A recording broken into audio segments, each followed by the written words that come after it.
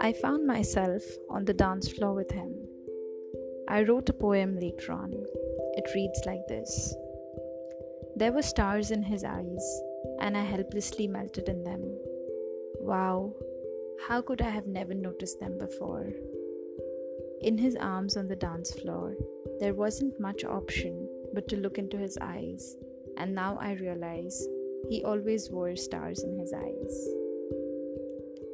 I am someone who is very observant, but as we danced with his entire family watching us, barely touching each other, both of us unable to make sense of what we were feeling, I lost track of time, the song, and the fact that I was tired.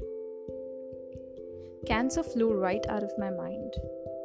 Looking back, I understand that to be completely in the present, you only have to be completely in the present. I'll repeat that. To be completely in the present, you only have to be completely in the present. Because you know what? There actually is nowhere else to be. The evening progressed into the night, and I did not want the night to end.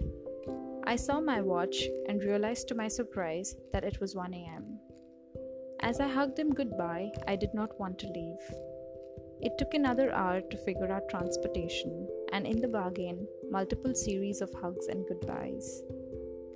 As I finally left, he came to the window of the taxi, looked me deep in the eye, and told me that we will meet soon.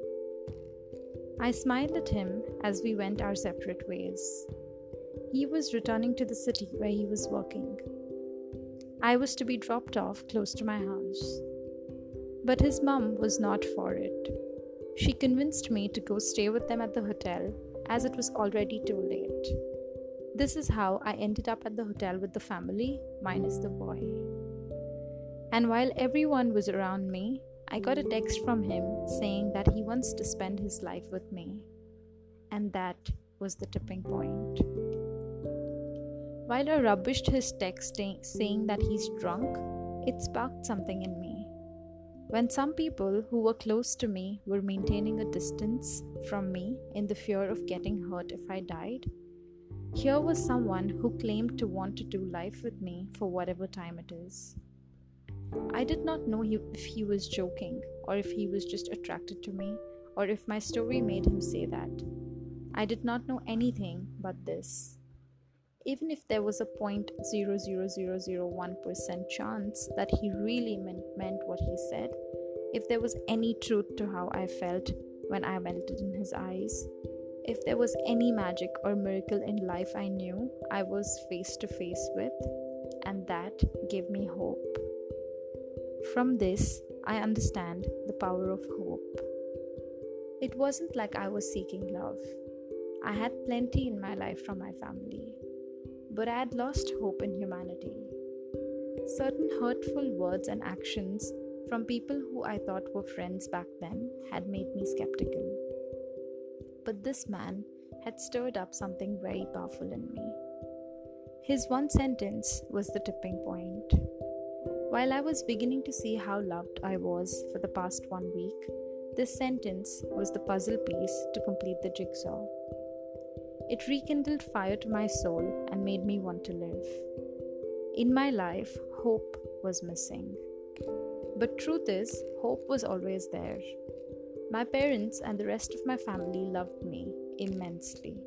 It wasn't like this stranger came along with a bandwagon of hope and made me want to live.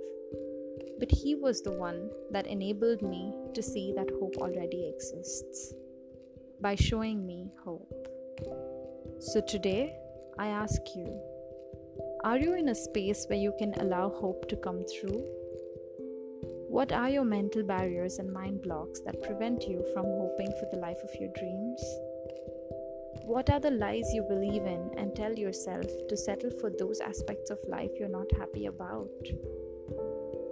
I attribute my second life to many people, and he is one of them. While he gave me hope, I gave him confusion. In the coming weeks, I cut off from everyone and especially kept myself away from him. Why, you ask? Stay tuned. My name is Navita Varsha, and you are listening to The Second Life. Please subscribe to this podcast, and you can also follow me on Facebook and Instagram at Navita Varsha.